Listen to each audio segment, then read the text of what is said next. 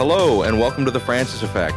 This is not during our regular season. We are here just because it's summertime and the weather is beautiful outside. It's about 75 degrees. The wind is gently blowing the trees. And it's been many weeks since Dan and I have had a chance to catch up. And so we wanted to just do this as a kind of love letter to our listeners, to say thank you for sticking with us while we're on break, and to talk about a lot of the just crazy stuff that has been happening over the past several weeks. First of all, Dan, it's great to see you. Hello. Hey, David. Good to see you, too. We can consider this something like a Midsummer's Night podcast. I'll make sure to drop it in the evenings so that it actually rings out as a Midsummer's Night podcast or a Midsummer Night's podcast or whatever Shakespearean reference. Yeah, Shakespeare's rolling around in his grave. Hopefully not Much Ado About Nothing. Ooh, you're taming this shrew. Oh, yes. So you have been traveling up a storm. Where have you been and what have you been doing? I've been in many places. So some of our listeners who are theologians or theologically inclined know that June, end of May through the end of June is typically theology conference season. So all of the major, at least in the Catholic world, major Catholic theological organizations of professionals, theologians, teachers, educators, usually meet at that time. So I've been on the road for that, for a number of conferences, and then I was on the other side of the globe. I was going to say, you went down under, didn't you? That's true. I was in New Zealand for about a week, and I had the great privilege of being invited to give a keynote address at the New Zealand Catholic Education Conference, which was wonderful. It was my first time in New Zealand, and hopefully not the last. The people are fantastic. It is, of course, though summer here in Chicago, winter down under. So it wasn't super nice. It was a little dreary and rainy on a few days, but even their winter is pretty mild compared to Chicago's. Yeah, I can't speak highly enough about the people, about the community, about the country. There's a lot I could say about that, and maybe I will at another time. I don't want to take all the time talking about it, but if anybody ever has the opportunity to go, it's definitely worth it. Sadly, I wasn't able to explore the country very much due to the quick turnaround. So I didn't see, all of the sights of Lord of the Rings and The Hobbit, though that is a big thing for tourists. They really encourage that. So.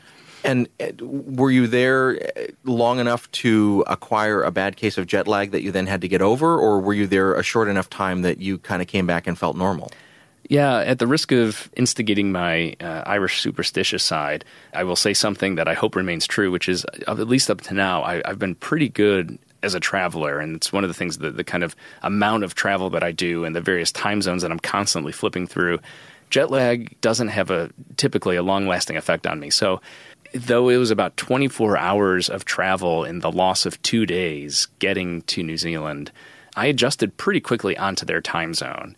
When I came back, likewise, you have a lot of time to adjust, and it didn't really affect me at first. A few days after I got back here to the States, back to Chicago, I had a little bit of difficulty going to sleep at night, one of the nights, but I would say within 2 days or so, I was back to normal. So. Holy Spirit, man. You have the anointing upon you for no jet lag, and we'll knock wood that we have not just cursed you with That's that. Right. Well, I think it fits with, the Franciscan calling. We're called to be itinerant, on the move, never, static. The joke always that I like to tell with, the monastic communities is they take a fourth vow of stability. They stay in one place, and as a Franciscan, we take a fourth vow of instability. We're unstable people.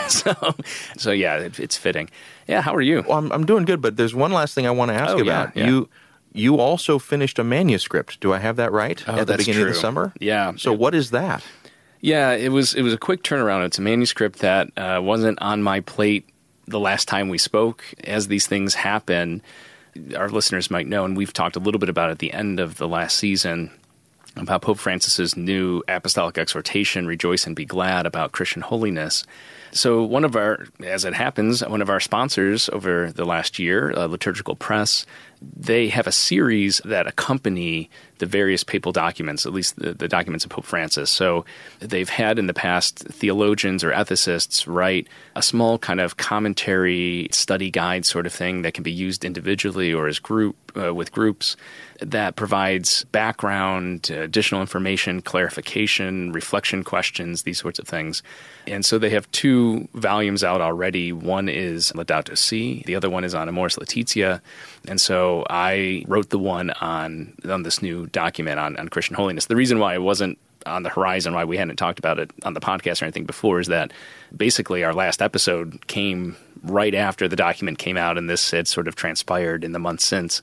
But yeah, that was one of the things I did in my travels to New Zealand and back, was work on this little book. And it is a little book. It's right around 100 pages, maybe less than that. But it should be out in the new year. For those who aren't as familiar with book publishing, the way this stuff works is, even though the manuscript is completely done and turned in, it's a long process of editing and copy editing and layout and design and printing. And I mean, you know how this works. But for our listeners who are like, oh, if it's done, when is it going to come out? It'll come out probably, in January or February. Okay. Well, we'll take a look for that when it does, and I'm looking forward to reading it.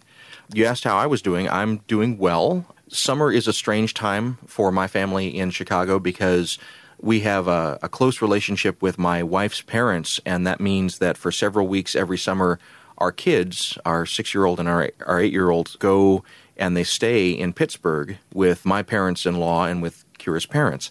And that's a joyous time for everyone, but it's also bittersweet because even though it's nice to have focused time with Kira and me, it's also very sad to be apart from them. Yeah. This year is a little different because, in a sort of a long arc, those parents from Pittsburgh, Kira's parents, have just bought a house here in Hyde Park, and so over the next year they'll be moving to Hyde Park, and so that dynamic will be changing, and they'll be much more close and accessible. But that's been a very exciting time for us, but it's also been, everybody kind of deals with the change that happens in summer, but now there's added change of the entire dynamic that the kids have grown up with will be sort of shifting over the next 12 to 15 months, and so thinking about that, thinking about helping the kids to talk about the change and what makes them anxious and also kind of what they're excited about has been fun for us as parents. And also it's been helpful for us as parents to see this kind of through their eyes because as adults you can make some decisions that, have emotions attached to them but are not necessarily flavored by emotion. And for young people, it's mostly emotion and then the rationality comes later. And so seeing it through that perspective has helped us to reckon with some of our own emotions and fears about the change as well. Because we've been living in the same place in Hyde Park for 5 years and we've gotten very attached to that rhythm. And to leave that rhythm for something else, it's fun, it's exciting, but it's also a little scary. Yeah, a lot of change on the horizon. Well, yeah, and that's good. And, for me, I've been working on a lot of new projects with some new clients, and so had a very good meeting last weekend on a trip down to Cincinnati. There's a really good organization down there called The Hive that does kind of interfaith spirituality work. It's sort of a retreat center. And the fellow that runs it, Troy Bronsink, has been a friend of mine for over 20 years. He and I were in seminary together, and kind of watching his trajectory going from being sort of a more traditional pastor to this kind of endeavor has been a lot of fun. And so it looks like my company, Sandberg Media, might be doing some work with The Hive in the near future. Also, things are progressing really well with Commonweal on their podcast. I'm very proud of how they've stepped up to the plate, and really, it's difficult to go from a print culture mindset where you're producing a magazine regularly and you do copy editing and everything to the much more kind of fluid nature of audio production.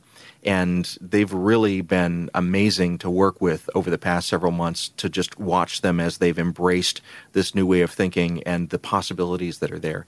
And things continue to go well with Lisa Sharon Harper and her organization Freedom Road. If our listeners haven't had a chance to check out that podcast, the Freedom Road podcast, I'm not a voice on it. I just produce it. But my goodness, in terms of important conversations that are happening right now around dynamic intersectional issues of race and religion and culture, that's really been just eye-opening for me to be a listener and an editor on that show, because I have been exposed to some amazing civil rights leaders and to some voices that, as a white male, I don't always have first on my radar. I've been very thankful for that, and I think that listeners who enjoy what we talk about on this show would enjoy that show as well. It's not a Catholic show, it's an evangelical show, but the kind of gospel-centeredness and the commitment to justice kind of rings through at every episode. And beyond that, I just continue to write every day, and that's been a lot of fun too. Yeah, you've been, with your social media updates, people can get a moment-to-moment word count. I feel like that paperclip from Microsoft Word, which is very exciting. It's great to see. I've got a philosophy that anything worth doing is worth doing badly, and at any time that you can, you should always learn in public. And so for me, and for listeners who maybe don't know, I'm under contract with Yale University Press to produce a book that is looking at the way in which commodification of the Bible has been affecting the way people have used the Bible, particularly in America, for the past 25 years. It's called The Accessorized Bible. And I've been needing to get this book done for a number of years, and Yale has been very patient. And finally they said, come on, Daltz, you've got a timeline, and here's the drop-dead deadline. And so in order to meet that deadline, I set myself a pretty ambitious word count of 1,000 drafted words a day, and to do that for basically 2 months straight to get to a draft of 60,000 words. And in order to really hold myself accountable to that, I have some accountability partners who are wonderful, some folks on the West Coast that I've known for a long time that are also writing books. But also I just decided to put the word count every day on Facebook. And so every day there's whatever words I've written specifically to that project to date up against the 60,000 that need to be there for the project in draft form. And right now we're just north of 17,000 words, and that'll continue 1,000 plus words a day. They're not good words, but they're words, and you got to do that crappy first draft, as Anne Lamott says. Oh, it's so true. I mean, I remember when I was in college, I think we've talked about this before. In addition to theology, I studied journalism, and one of my professors liked to quote somebody whom I don't recall. It's some other author, some journalist, some professor of journalism, something like this. And it may just be one of these aphorisms that's been circulating forever. But the line was, there's no such thing as good writing, just good rewriting. Mm-hmm. And I think there's real truth in that. I mean, you have to put something on the page. It doesn't have to be perfect. In fact, it won't be. No. There are very few people who can just kind of think through something, put it out there, and it'd be basically fine without typos. That's so unusual. I am interested too. I mean, maybe it's worthwhile just chatting for our listeners who either are writers or aspiring writers or just curious about the process. One thing that's always interesting to me is how diverse people's processes are. And so, one of the things in terms of holding yourself accountable that you've engaged in is this posting publicly. Mm-hmm. Did you meet your word count today? Is this, what's the kind of overall progress? You talked about setting a daily goal of 1,000 words.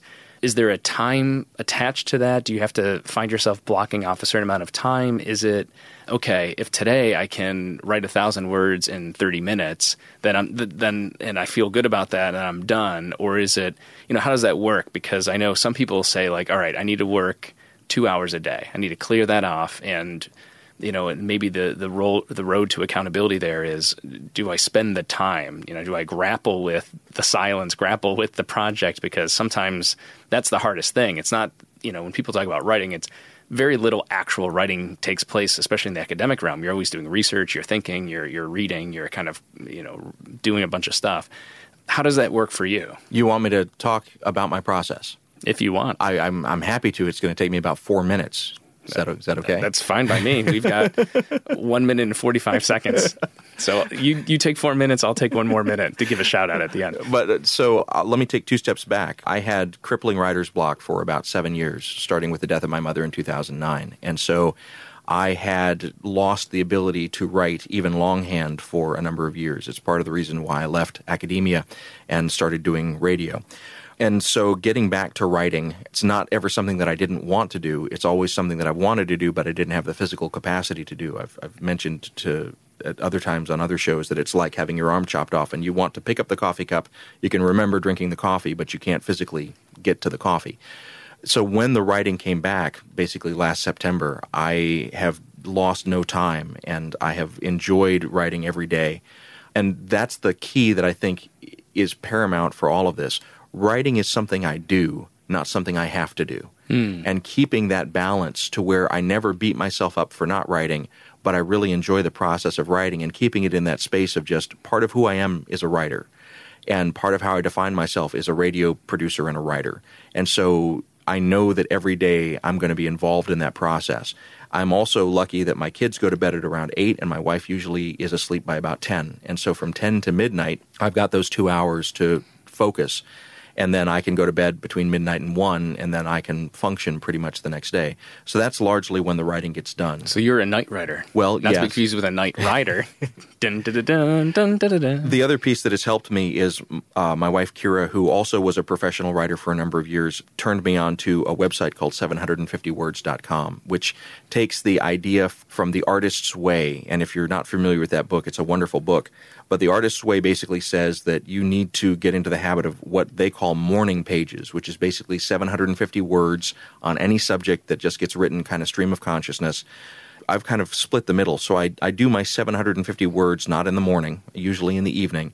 But I allowed myself for a long time to just write whatever to get the muscle back. But I was doing it every day. And 750words.com is great because it gives you little badges and little prompts along the way, and it keeps a word count for you, both a running count and a daily count. And if you fall off the wagon and you stop writing, it kind of gives you a little nudge that's like, oh, well, your streak is broken, and that feels bad.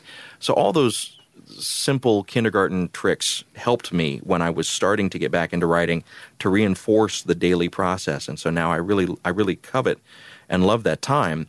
And what I've discovered is that, I can focus the writing over several days now on a particular subject. It doesn't have to be random noise. It can now be focused. And so a lot of the past year has literally been, you mentioned when we first sat down today that you spent this morning before we got together doing training for a marathon, and today was your speed day. Mm-hmm. I did a similar sort of thing with writing where I would basically task myself with writing a short story or with writing an extended, set of reflections on subject X. And so for the next 5 days, I'm going to do that. And so I built up the strength of being able to kind of focus on a subject and get stuff. And that also helped me to learn that you can't write about a big subject in one sitting. No. You have to kind of take it in chunks. And to learn that as well, that's a lesson that I never learned when I was writing my dissertation. And so now I'm a much better writer now than I was when I was a doctoral student because of having lost it for 6 or 7 years. I'm thankful for that time because now it has allowed me to get back to a point where I enjoy it and it's productive and it's kind of fire hose in its intensity now, which is great. That's wonderful. Yeah, I think that's, it's sort of the silver lining, unfortunately, all those years where you felt frustrated having lost that ability. I'm glad it's back. But the last comment about being a better writer than you were when you were a grad student, a doctoral student, it was just interesting that just last evening I was talking to a friend, a fellow academic, another theology professor, who was talking about somebody else's work that she had heard presented at a conference this past year. And the conversation kind of led to this, well, it was an interesting paper, interesting enough, but it was a very kind of grad student-y kind of paper. And I think there is a certain way when you're starting out in academic work and starting out in research where you're finding your voice, you kind of get into these stilted ways of writing or you're kind of mimicking somebody else, a mentor or something like this, that, everybody kind of has to grow into their own voice. And that does take time. That and it's a process. I like the idea of giving yourself an assignment too. What is your writing process like? It's varied over the years. It's very, very much so. Over the last maybe 6 or 7 years, I've been incredibly busy. I've been on the road a lot, and I have found that it doesn't impede certain aspects of academic work and ministry, like teaching. You can prepare lectures, you can read, you can grade from pretty much anywhere, from an airplane in an airport or on a bus or in a hotel room or on a retreat center, whatever it may be. Especially now that so much is electronic, if people submit their assignments electronically, that kind of thing is easy enough to engage. Some of the more general audience stuff over the years, I was a columnist for 4 years at America Magazine. I write regularly for Give Us This Day, Liturgical Press's, sort of daily devotional and kind of missalette. And other shorter projects like that for a popular audience, I could also do in these little fits and spurts along the way. What I had found, though, is that the more I was on the road giving academic lectures, giving popular talks or workshops or retreats, the more that impeded my ability to do the longer-term sustained research that I hadn't, that I had kind of slipped away from in recent years. It's not to say that the stuff that I was doing was bad. It's just it's a different kind of process. So years and years ago, before I was on the road as much as I have been in recent years, I would be kind of like you, a night writer, not nearly that late. I've never been that kind of night owl, but I lived in Washington, D.C. when I was working on my master's degrees and in formation with the friars, preparing for ordination. And I would do my work and reading for class and writing for class during the day. We would have mass, dinner, and evening prayer that would end about 7 o'clock each night. And from about 7 o'clock to 9 o'clock at night, those 2 hours, not unlike your 2 hours, from 10 to 12 or something like that, were times that I could use, that was space that I could use to do research work of my own. And so I worked on academic articles, I worked on other projects. But as life has it, things change. The busier I get, the harder that is to do. The last few years, there have been these times where I basically use the time that I have and get things done. And so, a fellow friar once said about me to me that his perception, this is the artist Robert Lentz, the iconographer, and it's always stayed with me because sometimes it takes somebody outside yourself, to show something to you. We were part of a conversation and somebody had made the comment, Dan, how do you do as much as you do, with all this traveling, with all the speaking, with all the, ministry and at the same time writing. And Robert kind of interrupted and said he thought that it had to do with the way that my brain worked, that it works at a different speed on different projects at different times. And he said this is from the perspective of an artist, that as somebody who draws icons, as a painter and so forth, as a creative person, everybody works differently and at different seasons and at different paces and this kind of thing. And so that's always stayed with me too, that I think certain projects, I have a sense of myself that I don't necessarily need a whole lot of time. I know how much time I need to do this kind of thing. And so if I don't have the luxury of creating the space, or if I'm really busy a certain time of year or something, then I'm able to kind of plan out these little pockets of time here and there. One of the nice things about this summer is that I'm more kind of stable, to go back to that Benedictine Franciscan kind of divide, more stable than I have been, and that's been deliberate. I've been trying to create space and will continue to do so in the future, particularly around July and August, where I can work on these longer-term projects. And so I've got two major research projects, two essentially books that I'm working on this summer. One I hope to have finished by the fall. The other one's a little bit of a longer-term project, but the only way to be able to get that kind of stuff done is to sit still and be in one place. I've got an odd question. Do you find that the rhythm of the daily office helps with the writing? I mean, because for listeners who are unfamiliar with what I'm talking about, you take breaks during the day with attention to prayer. That's just part of your life and formation as a Franciscan. And so, at noon, in the evening, in the morning, you'll pause and you'll take 20 minutes or so and you'll engage either alone or in a group in some prayer. Does that help with the writing process? It does. I mean, just a follow-up comment on that too. I mean, as part of a mendicant order, our communal prayer is centered on morning and evening. So unlike the monastic communities that pray 6 to 7 times a day, they do pray the 3 minor offices in the middle of the day. They'll pray together vigils early in the morning. They'll do morning prayer, they'll do evening prayer, and then they'll pray Compline, which is night prayer at the end of the day. So most mendicant communities, most apostolic communities like the Jesuits, what we would do communally is pray morning prayer and evening prayer together, and occasionally night prayer together as well. And yeah, I think it does. I mean, again, this is really more monastic than it is mendicant. I mean, Francis of Assisi, Dominic, and others, the founders of the Servites and the Carmelites and so forth, their vision was one where the day would begin and end with prayer, kind of bookends, and that there would be this going out into the world. That's the whole idea, is that we're not monks who stay in one place. We're not cloistered. The ministry is out with the people of God, where they happen to be, where they find themselves. So you would begin with prayer. You'd go out into the world to serve, to work, to minister. You'd come back at the end of the day. You'd share a meal together. You'd close the day with prayer. And so that does have a certain kind of rhythm, and that does kind of pattern one's life, one's way of thinking. I think when I was in formation in Washington, as I mentioned earlier, that was very, very evident to me. The rhythm was very, very clear. I'd get up in the morning, the day would begin with prayer, go off to school, work in the library, work at home, work at school, come back. That day would sort of be closed with mass, dinner, evening prayer, and then, it allowed for a natural transition into the other work I was going to do before I, called it a night. And that goes back. It's the wisdom of the Benedictine aphorism of ora et labora. It's a balanced life of work and prayer. And so there's something to that. Absolutely. So one last thing before we take a break to finish up or wrap up our check-in. I just want to give a shout-out to listeners of the show. First of all of those who I've encountered over the last few months, including overseas. Folks have been very, very supportive of the program, and I haven't kept a running list of everybody's name, but I do appreciate, and David too appreciates hearing the feedback, hearing the laments about when are you coming back on. So here's one kind of, again, midsummer sample. We'll try to get another one in August for you, and then the regular season will return in the fall. But a special shout out to very good friends of mine, the Neller family, who are also Patreon supporters. I just came back from spending the weekend with them, a wonderful family.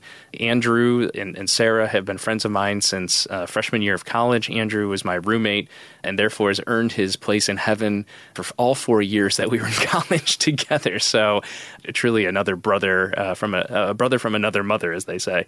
But I wanted to give them a shout out because they listen and as so many others do, really appreciate the program, and we really appreciate you guys. So thank you. Yeah, thank you always for listening. And you're listening right now to The Francis Effect.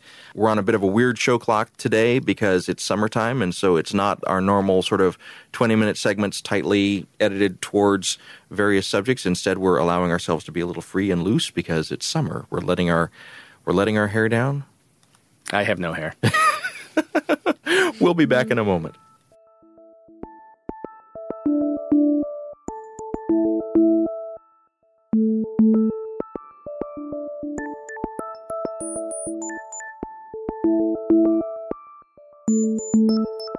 Welcome back to The Francis Effect. This is Dan Horan, and I'm here, as always, with the illustrious David Dault. Every couple weeks, typically during the year, we get together to talk about matters of culture, politics, the world around us, random things that come to our mind as it happens, all informed by our Catholic faith.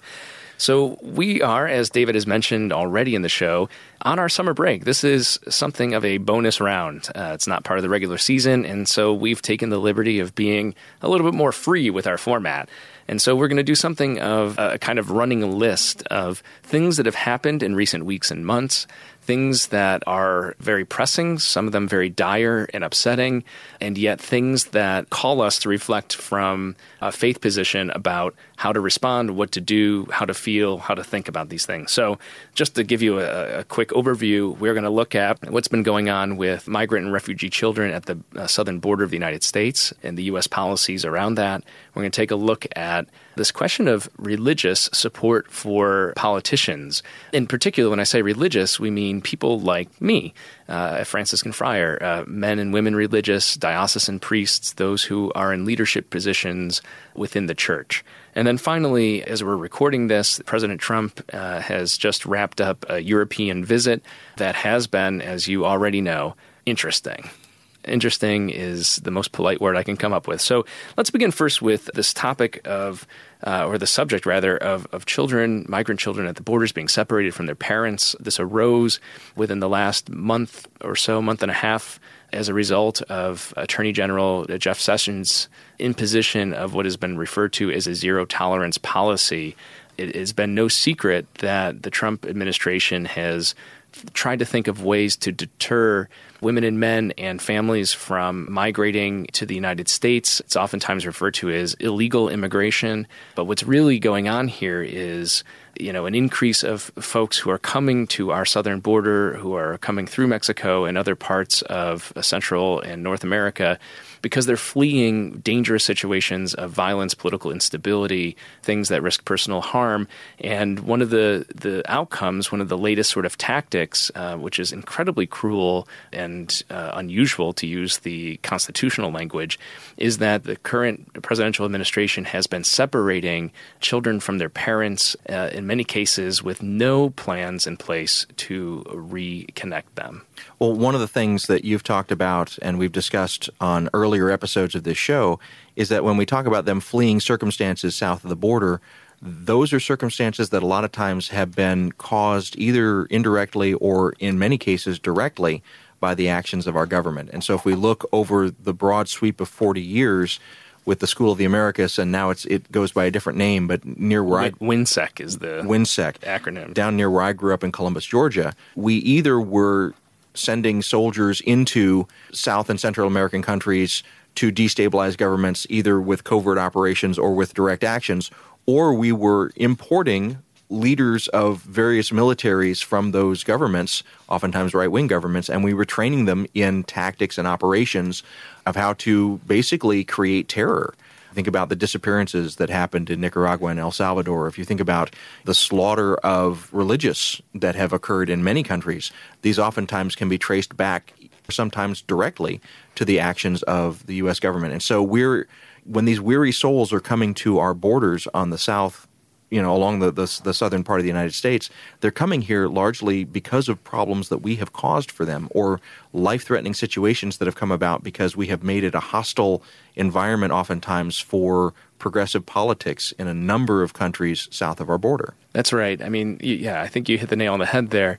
One thinks of what was going on in the 70s, 80s, and early 90s. You made allusions to El Salvador, but that was not the only country in which the effects of the Cold War led U.S. presidential administrations to take executive actions, oftentimes covertly, as well as instruct our intelligence community, the CIA and others, to get involved, not just with, there's certain irony here, of course, given the foreign meddling in our 2016 election, but not just to meddle in a foreign nation's election, but sometimes to aid and abet and arm rebel groups to overthrow duly elected governments that were perceived as hospitable to or even adapting certain communist or Marxist ideology. And that has led to instability and poverty that continues to shake out in such a way that these countries are very hostile, very dangerous for a lot of folks. I'm reminded again, kind of shifting gears a little bit to talk about, all right, well, what does a Catholic Christian have to say or think about with regard to this? And I always go back to the Confiteor that we pray together every time we gather for Sunday Eucharist, that we acknowledge what we have done and what we have failed to do. And I think there is something deeply embedded in our American kind of culture, our ethos, our society, that we never admit our failures. We never admit when we've done something wrong, when we've made a mistake. The truth is history and kind of perspective is always 20/20 in hindsight, and we can look back, and one could even extend perhaps to these previous U.S. governments and administrations that have engaged in this kind of destabilizing practices in Central and South America. We might even be able to look back and say, okay, based on the knowledge, based on their intentions at the time, these were well-intentioned efforts, even though they were mistakes, even though they were probably wrong, even at the time. One could think about those who are making these decisions as being people of goodwill or intending to be. Nevertheless, now is the time to atone for and to respond to the effects, to acknowledge that what we had done was wrong. And I just don't ever see that. Yeah. Well, and the other thing about that is people who are coming to our borders, this gets confused sometimes. So there are individuals who will attempt to cross the Southern American border in secret. And those people are considered illegal immigrants in one sense. There are also much larger number of people who come here on travel visas and simply overstay the visas. They are also illegal immigrants, and they come from all countries, not just from south of the border. There are also a class of people that come fleeing for their lives or for the safety of their children and are coming to our borders and are presenting themselves at our borders as asylum seekers. And one of the problems of the last 7 weeks or so is that the policies of the government that are being enacted right now collapse together those that are legitimately coming to our borders seeking asylum with those that are crossing illegally, and is making it seem as if everyone that approaches our border is somehow a miscreant or has somehow, because they've merely come to our border, has de facto broken the law. And that has led to a lot of asylum seekers, people who are fleeing conditions that we, as citizens of the United States, are in many ways responsible, we are now also separating those families, jailing them, and putting children in cages. And there's a lot of complexity to that, but the simple fact is it comes down to a category error of mislabeling asylum seekers as illegals. Well, I think I think that's generally right at the surface, but I think it goes deeper than that. Go ahead. I think that this is kind of symptomatic of is a deeper exercise of institutional racism. Mm-hmm. That what we see is, and there's been no secret around President Trump's advisors, people like Stephen Miller or even Attorney General Jeff Sessions, these are people who have been very publicly advocating for restrictions on immigration, legal immigration. In other words, those people who wait their turn and go through the process and stuff based on country of origin, essentially based on race. And so if you're a brown person, if you're a person of color, these are folks who have no interest in having you come here. And then you bring up a very good point about asylum seekers. These are not folks who... Well, let me just put it this way, and we've talked about this on the podcast before. I mean, it's a call, as people of faith, there's a basic fundamental human call to empathy, which is think about it for yourself, as a listener. What would it take for you to leave everything you have behind, to take your kids, if you're parents, you have children, especially young children, and then just leave? Just start walking, just, seek these dangerous paths. People don't do this arbitrarily. They're doing this because the circumstances at home, the circumstances in their communities and in their home nations are so dire, are so violent, are so dangerous, they have no other choice. No other choice.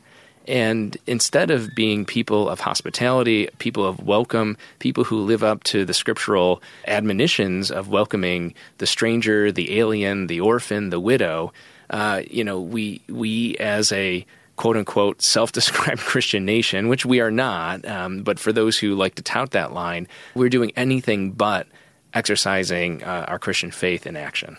Starting about 8 or 9 years ago, I started seeing full-page ads in magazines like Harper's with a kind of soft rhetoric around this idea that somehow there were enough immigrants in the United States and we needed to stop thinking about having open borders and we needed to just have U.S. for U.S. citizens. And I'm not paraphrasing too far off the mark of what these advertisements said. It was couched in very reasonable-sounding language and high economic terms. But you're right that going up to the highest levels of government, there's an institutional racism, a thought that somehow these people are either an economic threat or more just an existential threat. And let's name it. It's an existential threat to the whiteness of America. No, that's right. It's in the face of the, as it's been called at times, the browning of the U.S. population. President Trump, some months ago, let it slip in a meeting about these, quote, cover your ears, people, shithole countries. That's the president for you. And saying, well, don't we want more people coming from these Scandinavian countries? I can't remember which of the small, predominantly white Scandinavian countries he was referring to. I don't recall now. But yeah, I think you're right. When these advertisements and these folks in political office or think tanks and so forth are making these claims, it's a U.S. citizen for us. This kind of language is couched white supremacist language. Well, and let's also just raise up something that was said from one of the official podiums of the United States government when Jeff Sessions quoted Romans 13. Oh, and so misquoted. Yeah, well, but let every person be subordinate to the higher authorities, for there is no authority except from God, and those that exist have been established by God. Therefore, whoever resists authority opposes what God has appointed, and those who oppose it will bring judgment upon themselves.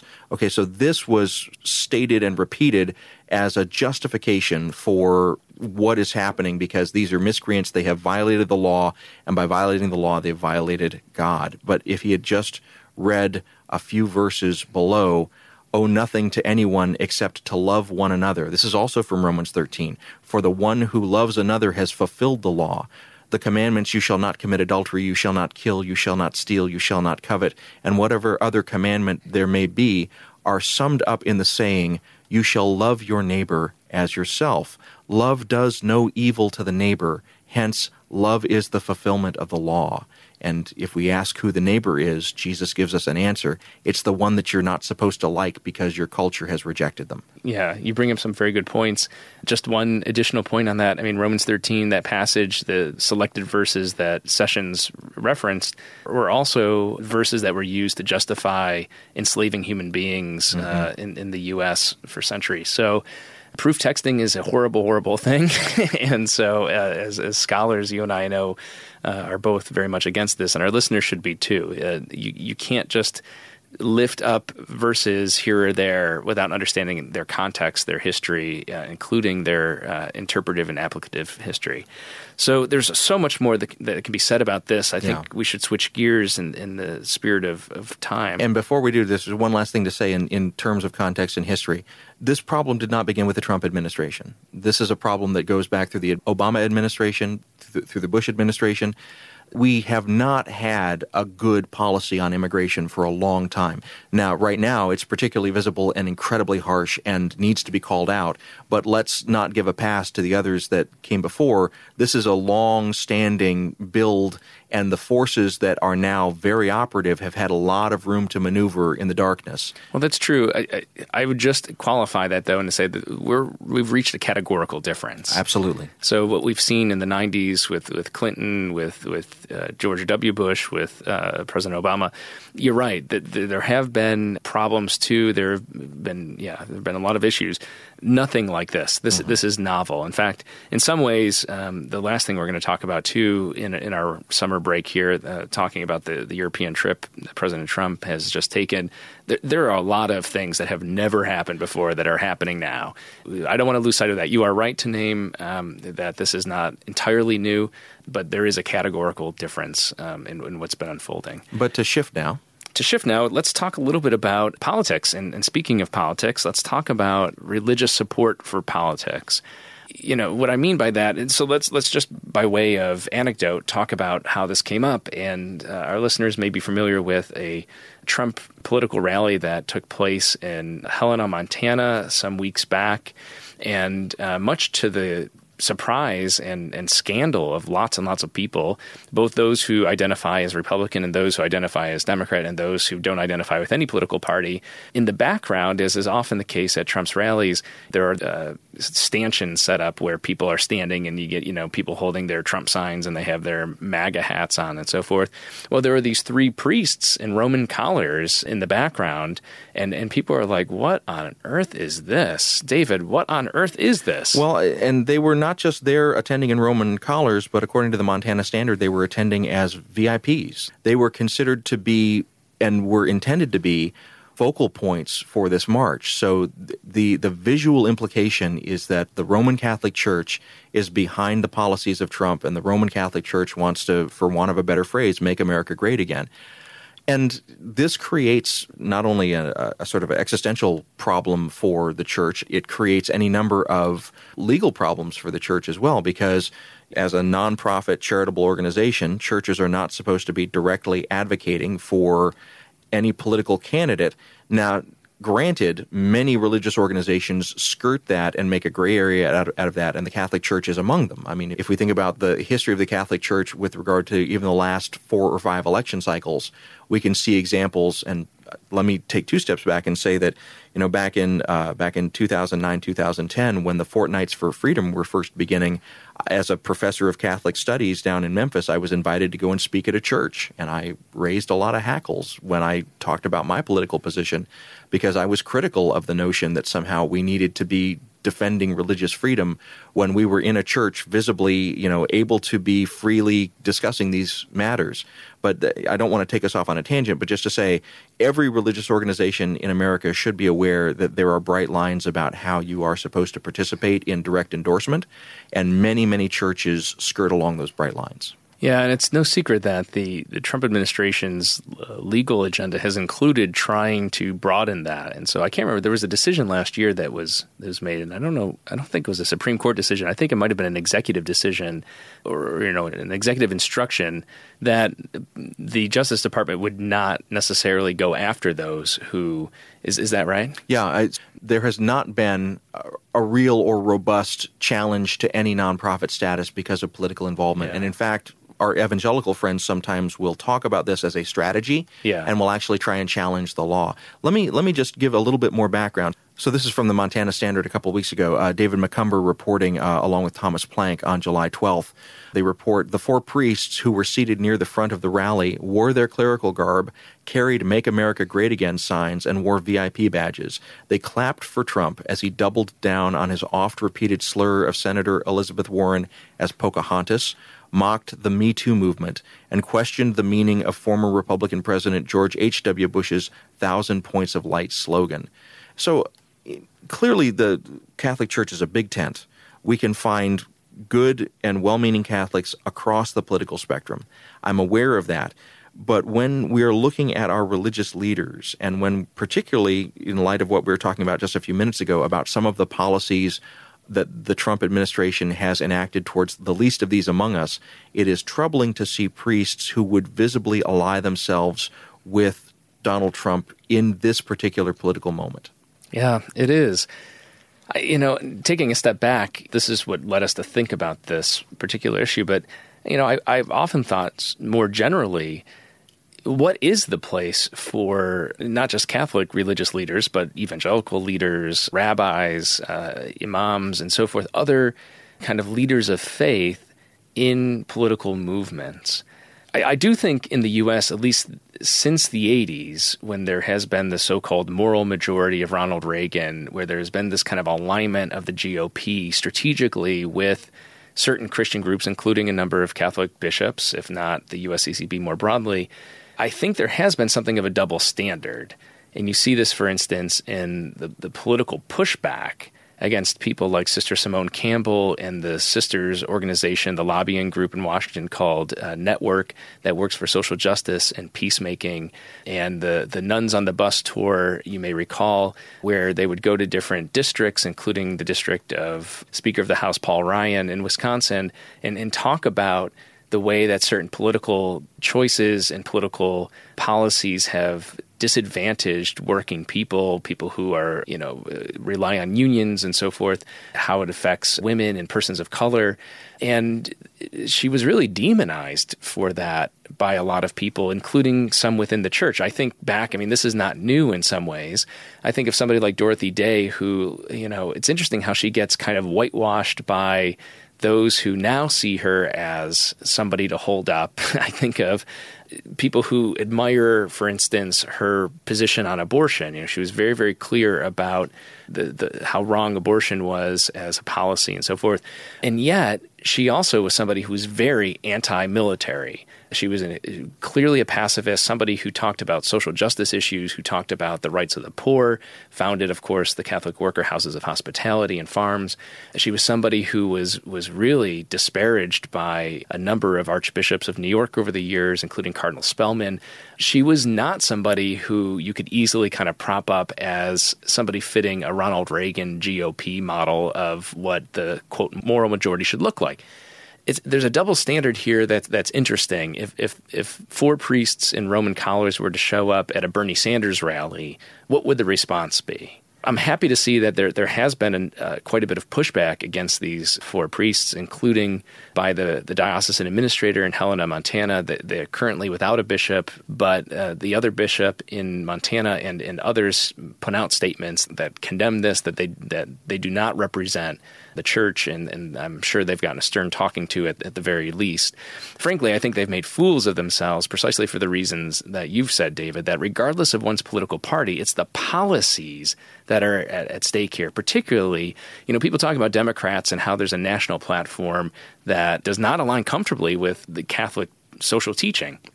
Case in point, the Democratic National Platform's policy on abortion, for instance. And yet, it's not like... I guess what I'm trying to say is that imagine priests standing behind a Democratic candidate or politician who was talking about abortion in such a way, and they were cheering and yelling. That's the equivalent, as far as I'm concerned, of what these priests did. You had President Trump up there defaming Me Too movement victims, who has just, overseen this child separation at the borders process, who's defended it at every turn, who's done a number of things, continually does a number of things that are absolutely abhorrent, that are morally corrupt, and, including at times championing these things, as you read from the Montana newspaper, championing these things at this rally, and these priests are cheering. I'm flabbergasted. I guess maybe making fools of themselves is an understatement. Well, it's a complex thing for me on 2 points. One, I take very seriously the passage in canon law, and I'm not a canon lawyer, but the passage in canon law that says that we are to give to the baptized the benefit of their good name. The notion that we should impute the best possible motives to those who are our fellow brothers and sisters in Christ, and should not immediately assume that just because they disagree with us politically, they somehow have lost their mark as a child of God and as a person who is genuinely in conscience trying to follow Christ. So I want to approach anyone with whom I disagree, particularly a baptized brother or sister, with charity. Certainly everyone deserves charity, but I especially want to lead with charity for those that are brothers and sisters in Christ, and not assume or say, heaven forbid, they're not good Catholics or anything like that. I don't know the state of their souls.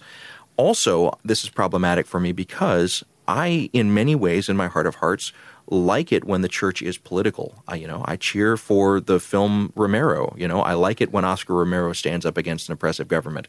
I like it when the United States Conference and Catholic bishops makes a bold pronouncement like they did in the 80s about economic justice for all. Or that they have with the child separation policy. Exactly. And so it's problematic for me because I also take very seriously the hierarchy of the church. And so I'm beholden to my bishops in the way that I'm not beholden to an individual priest. Present company accepted, of course. But certainly on this program, we dip our toe into politics, and we definitely lay out on the table that we have certain positions and certain things that we'd like to see enacted in our country politically. And so I recognize that it's in some ways the pot calling the kettle black for me to say, how dare these priests go out and be political? On the other hand, how dare these priests go out and be political in that way? No, but that's not. Yeah. So this is the issue, right? It's not about being political. Okay. Theology is political. Okay. Christianity is political. Jesus Christ was crucified as an enemy of the state in the first century. Pope Francis has said in Laudato Si, he has said it in Evangelii Gaudium, he has said it, well, at least in those two places and in other addresses, that we are called to be engaged socially and politically as people of faith in dialogue. And so, we look at the letter of James. It's not enough just to profess your faith. You got to put this into works. You got to put it into action. We could look to Jesus, who says to his disciples, a lot of people say, Lord, Lord. They talk the talk, but they don't walk the walk of their faith. You use the example of Romero, soon to be Saint Romero, and so many others. All of the Christian martyrs over the centuries are people who engage in political action, right? That is what we are called to do. So the issue with these four priests and others, but these four priests in Montana by way of example, isn't that they were engaging politically. We are called to be engaged politically. We're not called to, flee the world. We're called to not be part of the world, right? We're to go into it, as Jesus says in John's Gospel. The issue, again, isn't being political. The issue is, what are they standing for? So if I may, my friend Walter Bergerman would say, in the Old Testament, oftentimes Israel is given a choice. Are you going to serve Yahweh or are you going to serve Tiglath-Pileser, the pagan emperor? And in this particular case, if I'm following your logic, Israel is called to be political, but it's called to be political in the name of Yahweh and never in the name of Tiglath-Pileser. Yeah, well, in this sense, right? Well, it's complicated there. You invoked, the Hebrew Bible, the Old Testament. There are ways, too, that Isaiah and others point to pagan rulers who take over Israel as a sign of God's action in their turning away from the covenant. So that gets complicated. Sure. The real issue here for me is the test of what it is that we're supporting. What is it that you are supporting? I can think of an alignment. This is where I think of Pope Francis in the role of dialogue, right? Dialogue with society, dialogue with politics. It is a dialogue. It's a conversation. There are ways in which we can support, and I think of the work of Network and Sister Simone Campbell and the Catholic Health Association and others around the Affordable Care Act, for instance. Was everything about that in perfect keeping with all of Catholic social teaching? The answer is no. But is there a way we can have a dialogue to support the greater good? And this brings me to the kind of central core here of Christian faith, which is the government, politics, the state, at every turn in Catholic social teaching is clear. It serves one purpose. We see this in Gaudium et Spes as well, and something Pope Francis keeps reiterating, is that it serves the common good. For instance, the slogan, "Make America Great Again," does not serve the common good. That's a stupid little slogan, and it seems like a petty thing to pick on. But it just starts there, and it escalates to child migrant separation at the borders, the treatment of women, et cetera, et cetera, et cetera. The consolidation of economic resources in the top 1% or the top 1% of 1%. Exactly. And the inability of decent, hardworking families to actually make a living or provide for themselves or have economic security. Yeah, or taking away people's access to health care, for instance, in the efforts to repeal the Affordable Care Act and so on. All of these things seem to me blatant attacks on the common good. The repeal of environmental stipulations through the EPA, a subject that as a Franciscan I know is near and dear to your heart. Absolutely. Yeah. I mean, the list could go on and on and on. And so we could see ways in which, that's why I brought up the abortion, which is, a hot potato, and the abortion issue with the Democratic Party, because it's one thing to support a political party and to act politically. It's another thing to support policies that are blatantly not in line with the Christian worldview, with the common good, with Catholic teaching. And the things that these priests in Montana were applauding for, and they're publicly supporting, were things that were antithetical to Catholic teaching. And that's a problem. Yes. And so, Oscar Romero gave his life to protest against governmental actions that were not in line with Catholic teaching, and he's right. He says oftentimes in his homilies and his speeches, that is the late Oscar Romero, that he would be derided. He'd be called all sorts of things politically. He'd be called a communist, all these kinds of things. He shouldn't, priests shouldn't be involved with politics and so on and so forth. But for him, it's not, the end isn't the politics, the polis, the way we govern ourselves, is the means toward the common good. How do we preserve that? That's the Catholic teaching. That's the Catholic approach. I love the way that you just clarified that, and that was helpful to me in this conversation to get there. Let's take this now from a domestic conversation to an international conversation, because the Catholic Church is not an American church. The Catholic Church is truly the international church. And we have now an example of Donald Trump going out to literally not just one ally, but our entire cordon of allies through the Northern Atlantic Treaty Association, NATO, and basically giving them the finger. I mean, it kind of seemed like that was what happened.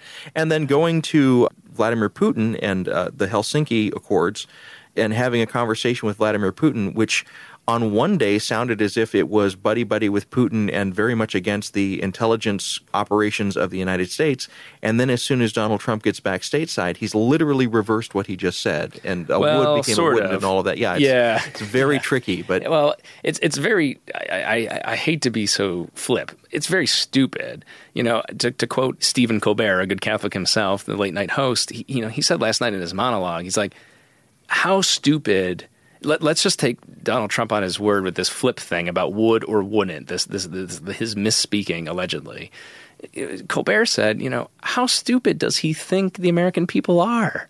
He was very clear, and it's the context, right? It doesn't take much to see. If you listen to his responses at that press conference, that doesn't make any sense. He didn't mean to say wouldn't in a double negative sort of bizarre thing. This is just a weird, poor kind of cover-up, and I don't think anyone is fooled. This is also the man, though, that said that he could put a bullet in someone's head on Fifth Avenue and not be prosecuted. So in terms of the P.T. Barnum levels of, never underestimating the stupidity of the American people, this guy is kind of Barnum squared in that sense. I mean, he's doubling down on the notion that he can literally say or do anything and get away with it. No, according to the polls, on any given day, 30 to 40% of the American electorate it seems to be supportive. They're buying their tickets to the circus. I don't even need the polls. I can just talk to people in my family and see that it's working. Yeah. There is a belief that somehow this is all part of a masterful game of chess to expose the deep state, to bring out and show the people in the swamp for what they are, and that Donald Trump, I mean, there are people who are cheering for Trump doing things like this because they think that it's all part of a master plan. Yeah, well, it may be part of a master plan, but it's not a good one. To the point about the European tour, I mean, we're kind of jumped ahead here. I mean, there's a pattern that has unfolded in President Trump's behavior vis-a-vis the world stage. And so we saw this when the G7 met in Canada, comments that were made about Justin Trudeau, the Prime Minister of Canada, and about our allies at that point. This was earlier in the summer. I want to say this was around mid-June. And then President Trump gets on a plane and flies to Korea and says wonderfully positive things about a dictator who is guilty of extraordinary human rights violations. Similarly, we have this visit, kind of a disaster trip to the United Kingdom, embarrassing Prime Minister Theresa May on her home turf. There was enormous protests around the Houses of Parliament and throughout the City of London. The people of England were not happy to have the sitting President of the United States visit. He then goes to the NATO meeting where he reads, if he gives the middle finger, he does so proverbially, as you say, in terms of chastising the members of the North Atlantic Treaty Organization for, I guess, not contributing as much as the U.S. The only component one can look to in terms of a reasonable assertion there is that the agreement is that all NATO members need to contribute internally to their national budgets, 2% of their national budgets for military spending. And so, but the way that he talks about it, it's clear, as other commentators and journalists have pointed out, it's clear that President Trump does not understand what NATO is and how it works. He talks at times as if NATO is Mar-a-Lago, that one has to give dues or pay a certain amount, and that some nations are only paying, $100 and other nations are paying $200,000. That's not how it works. So that's really important. What's scary about it is, again, there's a layer of hypocrisy, surprise, surprise here, because one of the things that President Trump has kind of treated in a very flip way is so-called Article 5 of the NATO agreement, which says that if any one of the NATO members is attacked, it's an attack upon all of those in the treaty. The only time that has ever been invoked in the roughly 50 years or so that NATO's been around is when the United States was attacked on September 11, 2001, and the NATO members, places like France and Great Britain and Germany and others, the Netherlands and so forth, contributed military support in the invasion of Afghanistan and Iraq. We realize in retrospect how horrible that is for so many, many reasons, but the truth is we are the beneficiaries, so far the only ones of that, and now we're the ones, as it were, going over and harassing, I guess is a good word, these allies of ours. And then, as you rightly point out, we have that same pattern of that kind of, bad-talking Canada going to South Korea and praising a dictator. You get the same sort of thing in an extraordinary way that has left everybody, including myself, flabbergasted. That after this kind of disastrous NATO meeting, to go to Helsinki in Finland and meet with President Vladimir Putin, and then in a press conference take President Putin in the Russian Federation's side in this situation about engaging or affecting and attempting to sabotage the U.S. political election in 2016. It's completely crazy. Given the most charitable possible reading, one could see that, I thought that was. Well, trying to grant even more charity to this moment, one could say that maybe this is a wrong-headed attempt to love one's enemies. And that the expression of love is just ill-placed. But let me take a more serious step back from that and contextualize what you just said. Clearly, we live in a realistic world where there are enemies and there are allies. And unfortunately, until Christ returns, that may be the reality that we live with. Nevertheless, there is not one square inch of earth that is not part of a diocese, and there is no country on earth that does not have brothers and sisters in Christ, and particularly Catholics. So we need to be aware that any time that we're drawing these lines of us versus them, we're drawing lines against fellows in Christ. And that is problematic from a Christian standpoint. It's problematic from a Catholic standpoint. The Catechism and other documents recognize the need for borders, and they recognize the need for the necessity sometimes of alliances, and that those alliances will be against others. Nevertheless, what is happening right now, particularly with NATO, with these long-term relationships, these relationships are familial, they're economic, they are political, and to treat them as if they can just be thrown overboard for the sake of I don't know what, for a better deal, I don't even know what that would mean in this particular context. The bull in a china shop is not even a strong enough notion of this in terms of the destruction that is being wrought basically every time this man travels and opens his mouth. And for me, like you, I'm flabbergasted, but I'm flabbergasted especially not just that Trump is doing it, but that there are Republicans who, I grew up in the 80s and I was a Republican, and I understand the rhetoric of the Soviet Union was the enemy, and the alliances that we have, our word is our bond, and that we, all of these things were there. And it's like these old men who I know lived through the same history and the same republicanism that I lived through have forgotten all that, or are willing for some, I don't even know what quid pro quo, to ignore it now, or to pretend like it's not just the reversal of would and wouldn't that flabbergasts me. It's the reversal of longtime conservatives who say, this is the way that our worldview has always been, who have now, in a 1984 sort of sense, yes is no, enemies are friends, up loving Big Brother. Yeah, exactly. It just seems so incongruous to me that these people that talked so much in my childhood about objective reality have abandoned it.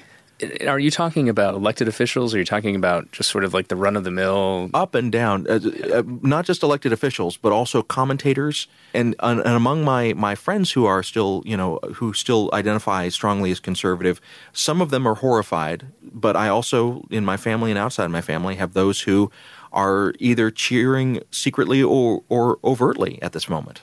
Yeah. Well, yeah.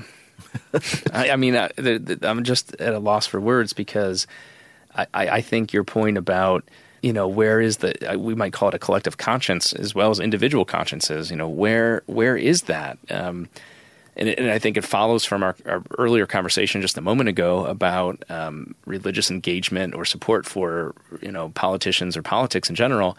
And that's what are the issues that we're supporting here? I mean, your point about viewing a more inclusive, capacious sense of the human family and not being so concerned about the borders and so forth, I think that's an important thing. And yet there are these efforts, it was in the wake of the Second World War that you have things like the United Nations and then later NATO and during the Cold War as an effort for people to support one another when there were threats on one's horizon. And again, you see the current political rhetoric centering on this America First model. The isolationist model. The isolationist model. And this is not the first time we've gone down this road. I mean, think of, and people will bring this up, think of Ambassador Powers talks about this in terms of the mistakes that we made during the Clinton administration with Rwanda, the mistakes that were made. And when I say we, I mean both the United States and the international community. We could think of the same sort of thing in the early 20th century with the various world wars. It wasn't until we, and this is a very selfish approach, let's be honest about it, it wasn't until we were attacked by the Japanese that we finally got involved.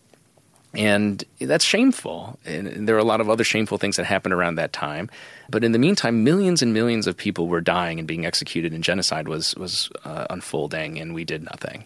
So I really appreciate your point about the sense of solidarity, which is a key component of Catholic Christianity, right? Of Christianity writ large, that we're supposed to understand ourselves as part of a bigger family. You talk about the family of the baptized, that's important, but what's even more important is the human family, or as we Franciscans would say, the family of creation, which involves, as Pope Francis says, this integral ecology. We're all connected in ways that we don't always see, that we don't always understand, and we have an obligation to care for one another.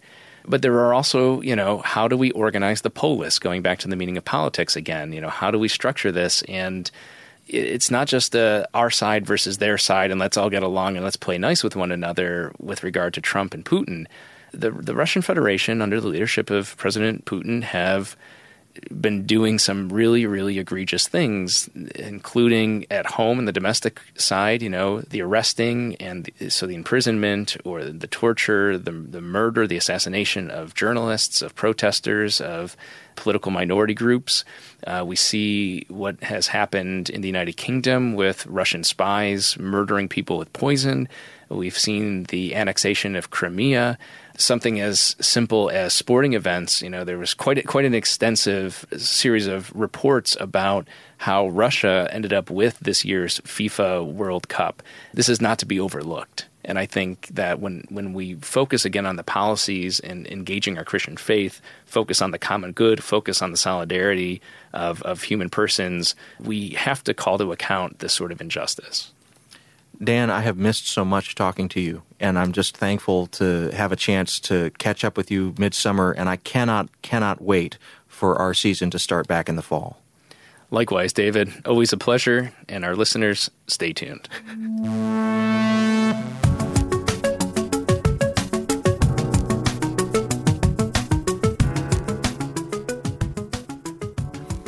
All right, so this has been The Francis Effect, and I'm not going to do the full credits, but I will say that we have our space, and we can do this through the good offices of the Zygon Center for Religion and Science, housed here at Lutheran School of Theology at Chicago. They are not responsible for the content of this program, but they're wonderful folks, and you should check them out at zygoncenter.org and lstc.edu. We'll be back in the fall, and for our Patreon supporters, we're going to have a little bit of an extra for you around this episode as well, so tune in for that. Thank you, everybody, for listening. We miss you, and we cannot wait to be back with you in a couple of months.